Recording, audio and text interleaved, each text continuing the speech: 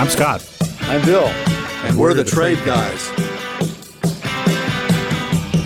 You're listening to The Trade Guys, a podcast produced by CSIS where we talk about trade in terms that everyone can understand. I'm H. Andrew Schwartz, and I'm here with Scott Miller and Bill Reinsch, the CSIS Trade Guys. In this episode, the Trade Guys and I hit the road to record in front of a live audience. We taped the show in front of the Center for International Business Education and Research Directors Meeting. The event was organized by the University of Maryland's Smith School of Business. Fear the turtle! We discussed the USMCA amid the impeachment brouhaha, and we talked about the U.S.-Japan deal and much more. Rebecca Bellinger, who's the executive director of the Center for Global Business at the University of Maryland's Business School, Terrapin Station, kicks off the podcast. You'll hear all of that on this podcast of The Trade Guys.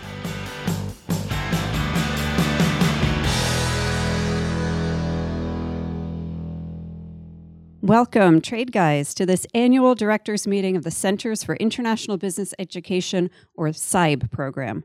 There are 30 of us here today, and we all represent one of the 15 U.S. business schools that were awarded a Title VI grant known as CIBE after a competitive proposal process last year. The CIBE program was created by Congress in 1988, authorized under Title VI of the Higher Education Act, and administered by the U.S. Department of Education. Our collective goal is to increase and promote the nation's capacity for international understanding and economic competitiveness. Each of the 15 schools here serves as a regional and national resource to link the human resource and technological needs of the U.S. business community with the international education, language training, and research capabilities of universities across the country. We prepare students with skills to succeed in today's global economy, support faculty to conduct cutting-edge research, and bring international content into their courses, and build capacity in U.S. companies to compete on the global stage.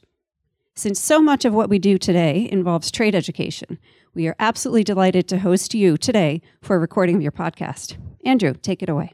Rebecca, thanks so much, and thanks so much for having us. Trade Guys, this is a really fun fact, but as you know, my oldest son, is a freshman at University of Rochester. He's the freshman starting punter for the football team, but more distinguished than that, he has the same academic advisor that Rebecca had when she was an undergrad at University of Rochester. How cool is that? 2 degrees of separation, as we call it. Isn't that cool? That's impressive. Well, it reminds me a little bit of when I went to high school. I discovered there was one teacher there who was a teacher there when my mother went to the same high school 40 years earlier. One-room schoolhouse? No, it was there was 1,000 people in my class. It was a very large school. The thing that was interesting about it was she was using the same yearbook photo that she used in 1929. So I hope most of the rest of you are up to date with your photos. Well, it's a beautiful audience, and thank you all for being here. We're excited to be here. We've got a lot to talk about today.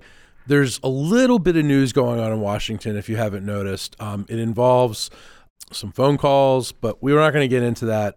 The facts are the facts, though. There's an impeachment inquiry going on. There's hearings into what's happening with the White House. And at the same time, USMCA, or USMCA, as we call it, is BACA. And what is impeachment? What's going to happen with impeachment and USMCA? Is it going to affect each other? What are we going to do here? I'm in the group that doesn't think so for multiple reasons. It's still on track. Just this morning, Ambassador Lighthizer met with the Democratic Working Group. Apparently, it was a positive meeting. The Democrats gave him a counteroffer to his counteroffer. Ways and Means Committee Chairman Neal said that his reaction was favorable. That was first read. I think they'll go back and digest it. But they haven't stopped. I mean, the process of negotiating an acceptable implementing bill continues, which is a good sign. The people that are doing that are a small number of House members, and really only, I think, one of them, Chairman Neal, is going to be that involved directly in any kind of impeachment activities. So I'm not sure that there's a big distraction effect. And I think in an odd way, in political terms, this actually gives the Speaker a little bit more flexibility to move this forward. The way I thought about it a month ago was that rolling into the fall, she was facing 3 issues that divided her caucus. One was this.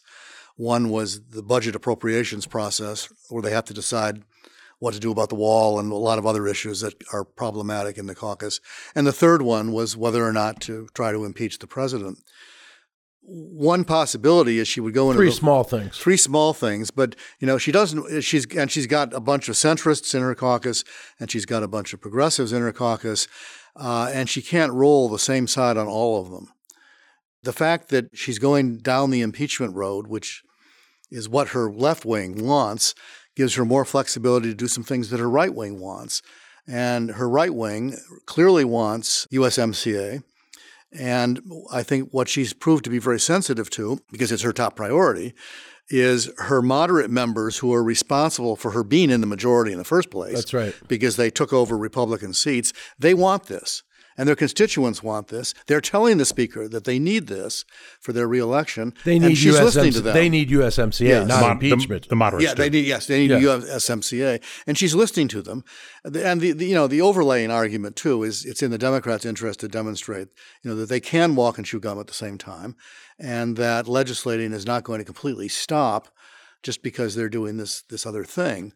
And if Trump stops it, which is what he threatened to do, not this one specifically, but if he stops cooperating legislation, that's on him then. That's not on them. Well, there's a parallel that both trade guys are old enough to remember, which was 1998. And if you look at that process, this was a Republican House and Senate and President Bill Clinton. But from the filing of the independent counsel's report to the Senate acquittal, all taking place in 1998, the Congress was actually quite productive. They worked on a lot of bills. They passed a lot of legislation in that period of time. And so Speaker Pelosi is definitely committed to it. But it actually was done the last time that impeachment was a topic. I shouldn't say this. We're so old that we remember Nixon, too. I was working on the Hill during the Nixon impeachment, the same year that Congress passed the Trade Act of 1974. Right. So the things can get done. And look, I think we need to give full credit to Chairman Neal of the Ways and Means Committee, who I think has managed this process very carefully. The working group he formed has stuck together and has really been disciplined about the work. But I think in terms of its ultimate success, it was the framing of Chairman Neal of that USMCA is simply an improvement of the NAFTA, sold it as an improvement, and says, well, what do you want? Do you want the old version or the improved version? That has seemed to have gotten enough of his members, enough of the Democrats in a place where they can improve this thing, that the president's party will provide the votes over the top. And I was going to say, on the other side, you've got Bob Lighthizer, who is not involved in the politics of impeachment. And said so very clearly the other day. Yes. Right. Yeah. And so Lighthizer and Neal are good partners to hash this out, right? Yes, and they've both been very constructive in terms of resolving things. This morning's news, by the way, is that this House committee, chaired by Ways and Means Chairman Neal, has made a counter proposal to in terms of changes to the agreement, and the USTR Lighthizer has accepted it, and the work continues. But the fact that they're still working back and forth, there seems to be enough of a landing zone that they're in a position to converge probably this month or October. I'm compelled to remind everybody there are landmines out there. They change, but the two biggest ones is that the president could torpedo the process if he decides to withdraw from existing NAFTA. We know he's been tempted to do that. He hasn't said that for a while. In fact, he avoided that question fairly recently when it came up. But he's been tempted because it's his kind of tactic. It would jam the Congress and basically tell them, you don't get to choose between the old one and the new one. You get to choose between the new one and nothing. And that would be gambling that they prefer the new one to nothing, which they probably do. The worst outcome for everybody, I think both parties, would be nothing. His advisors have told him not to do that because I think the Democratic caucus in that case would insist that the speaker pull the plug on the entire process and stop it. Well, and let's face facts, though. I mean, the president did say on Wednesday, I don't know that they're ever going to get to a vote. He said, I don't think they can do any deals. So he has spoken. Yes, the master troll has spoken. Right. Okay, I think he's goading the speaker. He also said, I'm not sure Mrs. Pelosi is still the speaker. Okay, but isn't he the guy who calls all the shots? No. Congress is an independent branch of government. And they call their shots. So but according to him, nothing happens unless he says it happens. First of all, nothing happens until he submits a bill. Right. So his move is next. The advice he's gotten is don't do that until these negotiations are finished, and you've got a bill that you know in advance is going to make its way through. And is he going to hold that back the angrier he gets over the impeachment situation? Every day there's a struggle about that, but it seems to me if you're thinking about what you want in 2020. He's made trade a signature issue of his campaign. He needs some victories. And he's got now two, Korea and now Japan. Now Japan, right. I don't think he's going to have China. He may say he will, but I don't think he's going to. But this one will be an important one. To get this matters. And, it's a fair question. It's the same thing that Klobuchar said in one of the debates. Do you want to win the argument or do you want to win the election? He could make an issue of it and blame them, but that doesn't give him a victory. It really doesn't help him. And given his campaign site is all about promises made, promises kept, I think he sees a path forward that he's likely to be patient with the Congress for the moment. We'll see. This obviously changes daily. So. Well, and I want to talk about Japan in a minute. Yeah. But you're right. This changes daily. And I think this is something we're going to be talking about in Washington for a long time because we're all about policy. We're talking about policy, yet now something extremely political is going on. And how is this White House and this president going to be able to separate the extremely political from the policy that they hope to get done to keep their promise? Sure. Especially on an issue here where this seems like this is an obvious win. This is why we live here, Andrew. We have 50-yard line seats on the most exciting game ever. We do. And we do. Plus, we still have football on the weekends. So there's greatness in living in Washington. The poor people in Washington, though, have to suffer through the Redskins. I mean, but they do. They can get Red Zone. They can get the NFL ticket. They can go north and check out the Ravens. What are you going to do, right? You can watch the Rochester game. What's your son's record, by the way? How's he doing? Okay, so how's he doing first? He's doing great. Okay, he is playing extremely well. He's in terms of net yardage, which means people returning on him, it's like nothing. So he's doing great. The team is rebuilding, and let's just say they have not had a win yet, but every week but there's he's optimism. A freshman and they're rebuilding. So that's right. That's all right. He's part of the recruiting class that's rebuilding. So, should we move on to Japan? Because the president did have amid all of this at the UNGA this week, the UN General Assembly, on the sidelines of the UNGA, president got a deal done with the Japanese. A very Trumpian one at that. It was a Trumpian deal. Scott, tell us about the deal. Well, first, this is something actually Bill and I had this conversation on a previous episode where we handicapped an agreement with Japan versus agreement with Europe. As I recall, we both thought a Japan agreement was much more likely.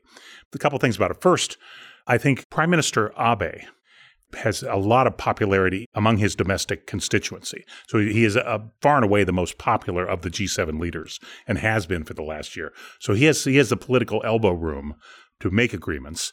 But the second thing is the president has expressed pretty clearly what he wants in a trade agreement, and it's different than what we call trade agreements. In Washington, when you talk about a trade agreement, what comes to mind is the 800-page stack of papers that's comprehensive and reciprocal and covers everything from walnuts to racehorses. Now, the Japan agreement does cover racehorses, by the way. It's actually in the fact sheet. That sounds like a country music song, from walnuts to racehorses. Well, that's fair enough. It covers prunes, too. It does cover prunes. So there's in every trade agreement, there is a country song. We just haven't teased it out of this one yet. Yeah. So, but having said that, what's interesting about it is the agreement focuses on the things that were on the president's agenda for improved market access and rebalancing the agreement. And secondly, they stayed within a lane where they already had the existing statutory authority to act. Look, the Trump administration committed an own goal when it comes to trade with Japan, their second day of office when they tore up the Trans-Pacific Partnership and withdrew from it. Okay, this actually gets agriculture most of the way back to what they already had on day 2 of the administration. But it's back now. And that part's fine. In terms of the industrial part of the agreement, there is some movement on tariffs, but within the authority the president already had. So he doesn't actually have to go to Congress on this. Finally, there's what the high tech people consider a state-of-the-art chapter on digital trade, where the U.S. and Japan both were seeking high standards, and they seem to have gotten it.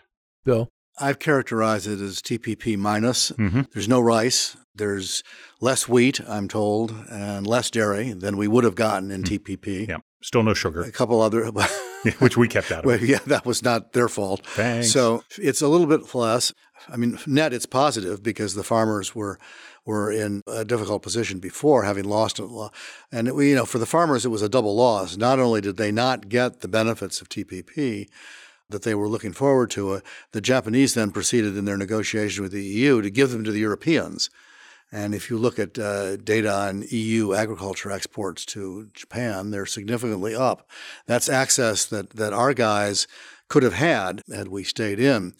So they're happy, even though it's less than perfect. Appropriately for a Japanese agreement, there's a good bit of kabuki in it, related primarily to the auto issue. Correct. What the Japanese wanted was a firm, clear commitment for the United States that we are not going to impose tariffs on autos, and that's not there.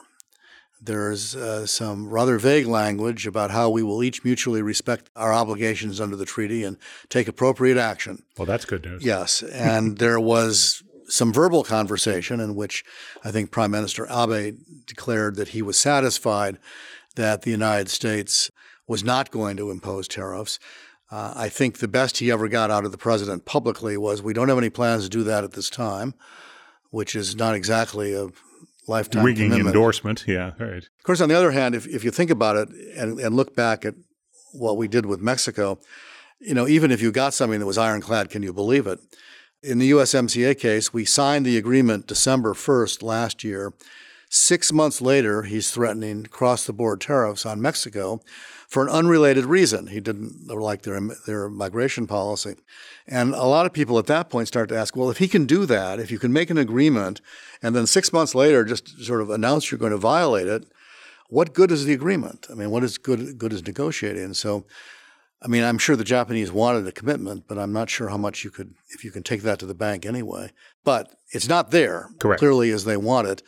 And we'll see if it gets any clearer. Well, how big of a deal is it for our farmers? Well, I think Look, it's better than the status quo. Yes. Okay, that's what all the press releases say. This is good news. So $7.2 billion in potential exports was the number that they used. So I think they probably got what they could, and that it's net positive. Now, keep in mind, we're living in an era where we've had 5 or 6 years of consecutive declines in farm income. So there are a lot of problems in farm country, trade being one of them, but there are other factors as well. So, but this I think is net good news versus not having it. I mean, the critics will say, if you're determined to be critical, you'll say good, but not as good as TPP would have been. B minus. Yeah. Does it make up for our losses with China? No, not even close. Not at all. There are fewer people eating in Japan they're eating better, but there are fewer people eating in Japan than there are in China. So well, and they're all old, so they need soft food anyway. So. I don't know about that. But. It'll limit the beef sales. Look at it that way. Aging population. Chewing is complicated when you're my age. I hear you. So, let's talk about the digital front, though. How important is the deal on the digital front? I think it's enormously important. It's gold standard by everybody's admission. It is basically the same as what is in USMCA. It makes the right commitments on prohibiting data localization, free transfer of data. You can't insist on access codes. It's exactly what they all want, and I think it will facilitate much more digital trade. Yeah, but the weakness is it's bilateral. Look, I mean, if you compare the interests of sort of U.S. firms in the space with the president wants to talk bilaterals because of leverage, and he loves his tariffs. Okay, what the industries want more generally is they want contestable markets. But the way you get contestable markets is rules. Forget the tariffs, particularly in the digital space. And so, great, we've now established, we did two things. First, USMCA, while not yet in force, the USMCA digital chapter is quite good. Well, that's Mexico and Canada. And now the digital chapter in the agreement with Japan is claimed to be even slightly better. So great, but that's one economy. So what we really need is a little more focus on rules and broader expansion of those concepts and those obligations to really, that's where business interest lies. I'm not sure we're going to get there anytime soon, but at least to start, it's a good marker to lay down. Something, can I digress a second? Of course. Something that, it's what we do. Something interesting happened the next day, actually, on this bilateral versus multilateral thing. The president insists on bilateral agreements, and Scott just described the limitations of that.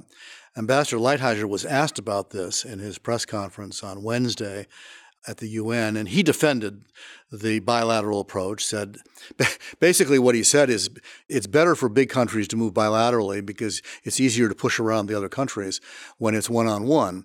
And he acknowledged that maybe smaller countries wouldn't feel quite that way about it, which is, I think, an understatement. But at the same time this was going on, you have to look at what we did in the Universal Postal Union, which is a landmark of obscurity, but really important. The United States threatened – this is a multilateral organization. I think it's the oldest one. It dates back to 1874 that regulates how mail is sent internationally. And the United States some time ago threatened to withdraw from the UPU because rates that were negotiated a long time ago basically provide an advantage to developing countries. They allow them lower rates for shipping, which meant then and still does now mean China, which means the cost of mailing stuff from China to the United States is much lower than the cost of mailing stuff from the United States to China. And in some cases, it's lower than the stuff of mailing stuff inside the United States. We had a legitimate grievance. I don't think there's a lot of debate about that. But this was a classic Trumpian tactic, which is we're going to withdraw if you don't do what we want. To say that convincingly, we sent Peter Navarro to Geneva to conduct the negotiations. And lo and behold, he won. Yes. They folded and they produced a compromise, but it's a compromise that lets the United States adjust the rates to the levels that we want, which is what the United States wanted. So this is fascinating to me because it goes in two different directions. One, it demonstrates that threats and bluster can pay off. I mean, this is exactly what happened. On the other hand, they did it in a multilateral forum, the very forum that they say is less successful. Yes. And it worked. Well, I think what you have is just that this week has been an expression of the president's policy. There are three planks: reindustrialize, rebalance, and reassert American sovereignty. And for me, the postal union was a reassertion of sovereignty. I'm sure Mr. Navarro had instructions to withdraw if he couldn't get where he wanted to go. I mean, it may have been a bluff, but other people thought it was serious enough. Those are the three components of it. The president may or may not be right about reindustrializing the U.S. economy.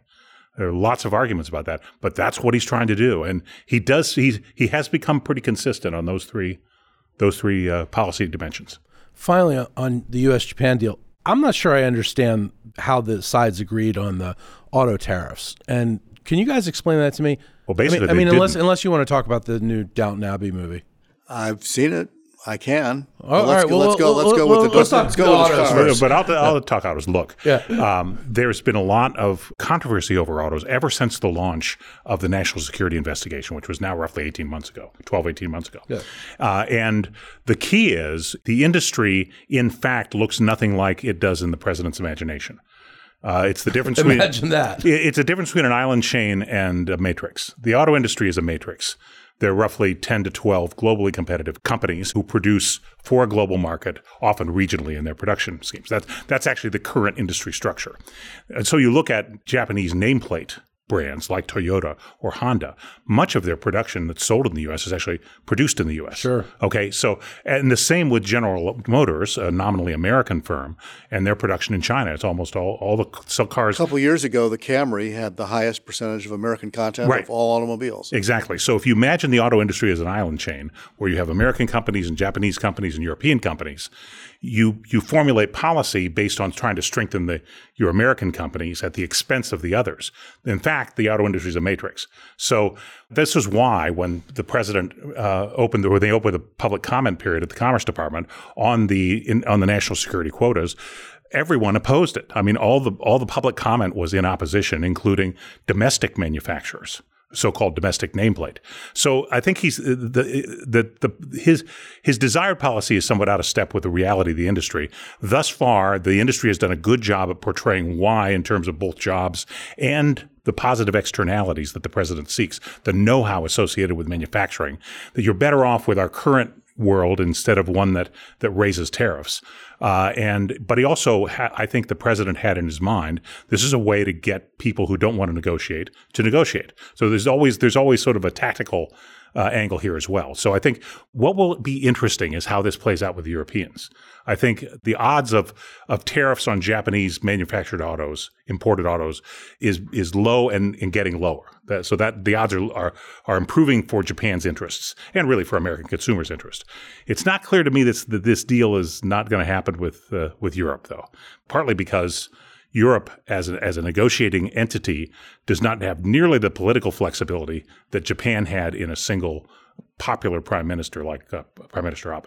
Right, because Germany, for instance, Merkel doesn't have that kind of relationship. Well, but the Commission's in charge. You're negotiating with the entire customs union. The Commission's in charge. For them to get a mandate of negotiation would take months.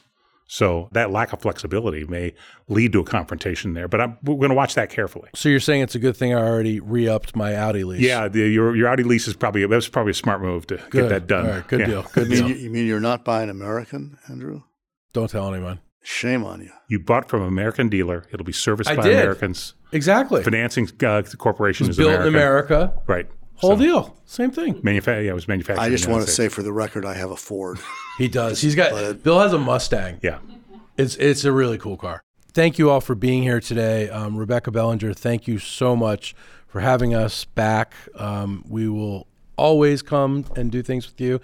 Shoot us a line at CSIS. We're all W. Reinsch at CSIS, A. Schwartz at CSIS.org, S. Miller at CSIS.org. We're happy to talk to all of you anytime, and come visit us next time you're in town. Thanks very much.